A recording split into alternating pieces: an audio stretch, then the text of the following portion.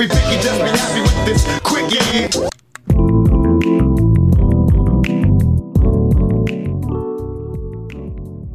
What's up, Vancouver? Good morning, hockey fans, and welcome to another episode of The Quickie here on the Nucks Misconduct Network.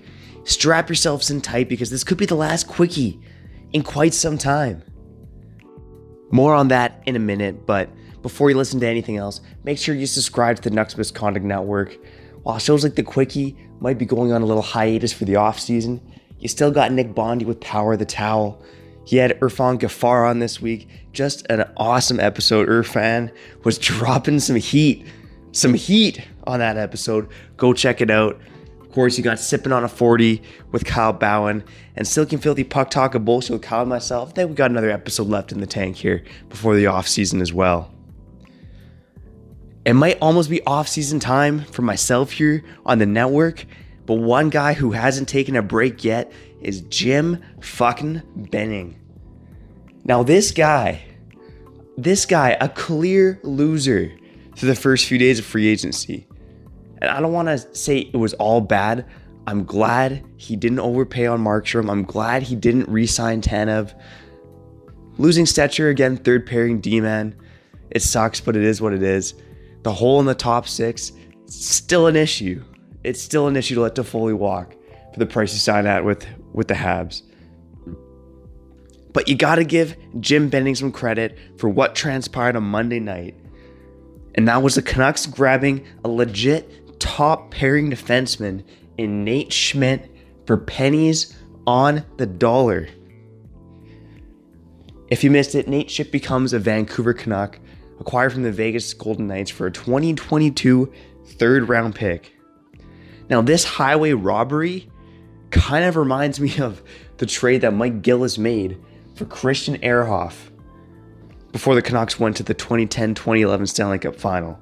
And I'm not about to say that the Canucks are going to the Stanley Cup Final because of Nate Schmidt, but that trade for Ehrhoff was dumping two prospects who had little upside in the NHL for a defenseman in Christian Ehrhoff and what felt like a salary cap dump. And this is something very similar that's going on right now. Again, the Canucks are getting a top four defenseman without surrendering assets. We spent 2 weeks on the network, 2 weeks on Twitter, 2 weeks on Sports Radio Vancouver, talking about the possibility of an Ekman-Larsson trade.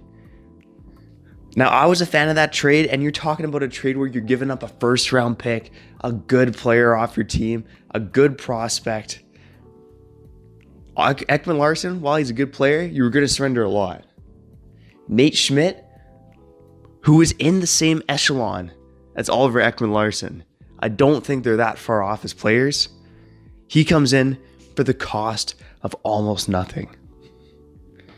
Now, I saw some people online with takes like, oh, you know, Jim Benning, he shouldn't be doing these favors to teams like Tampa Bay and Vegas.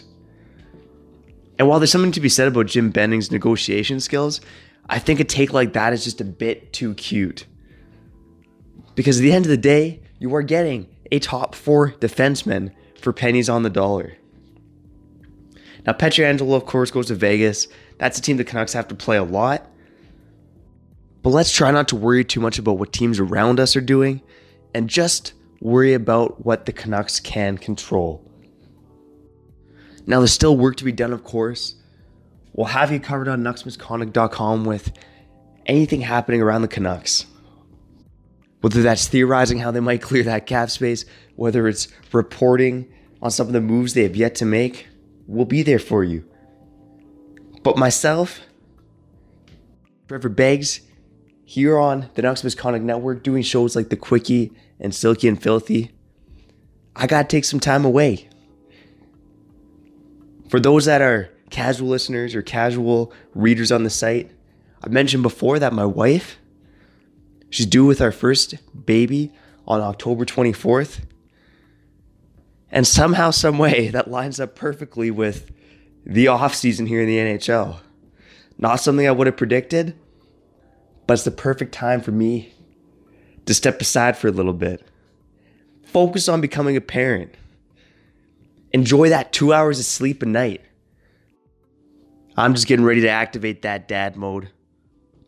But in the meantime, I first want to give a quick shout out to the rest of the Nucks Misconduct team, whether it's on the site with guys like Kent, Westy, Jimmy, Bailey, or if it's on the network with guys like Kyle and Nick. There's a lot of great work being put out here under the Nucks Misconduct name, and I'm fucking proud of all these guys. You know, the podcast network, over 400 episodes. That isn't even an exaggeration.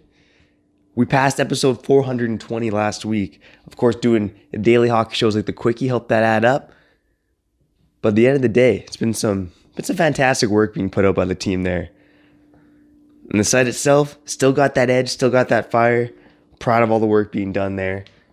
And finally, just thanks again to the readers and the listeners. It's been a weird year, 5 months without hockey. We kept producing content. You kept reading, you kept listening, and we fucking appreciate you for it. I'm Trevor Beggs, and thanks again for listening to the Quickie here on the Nucks Misconduct Network.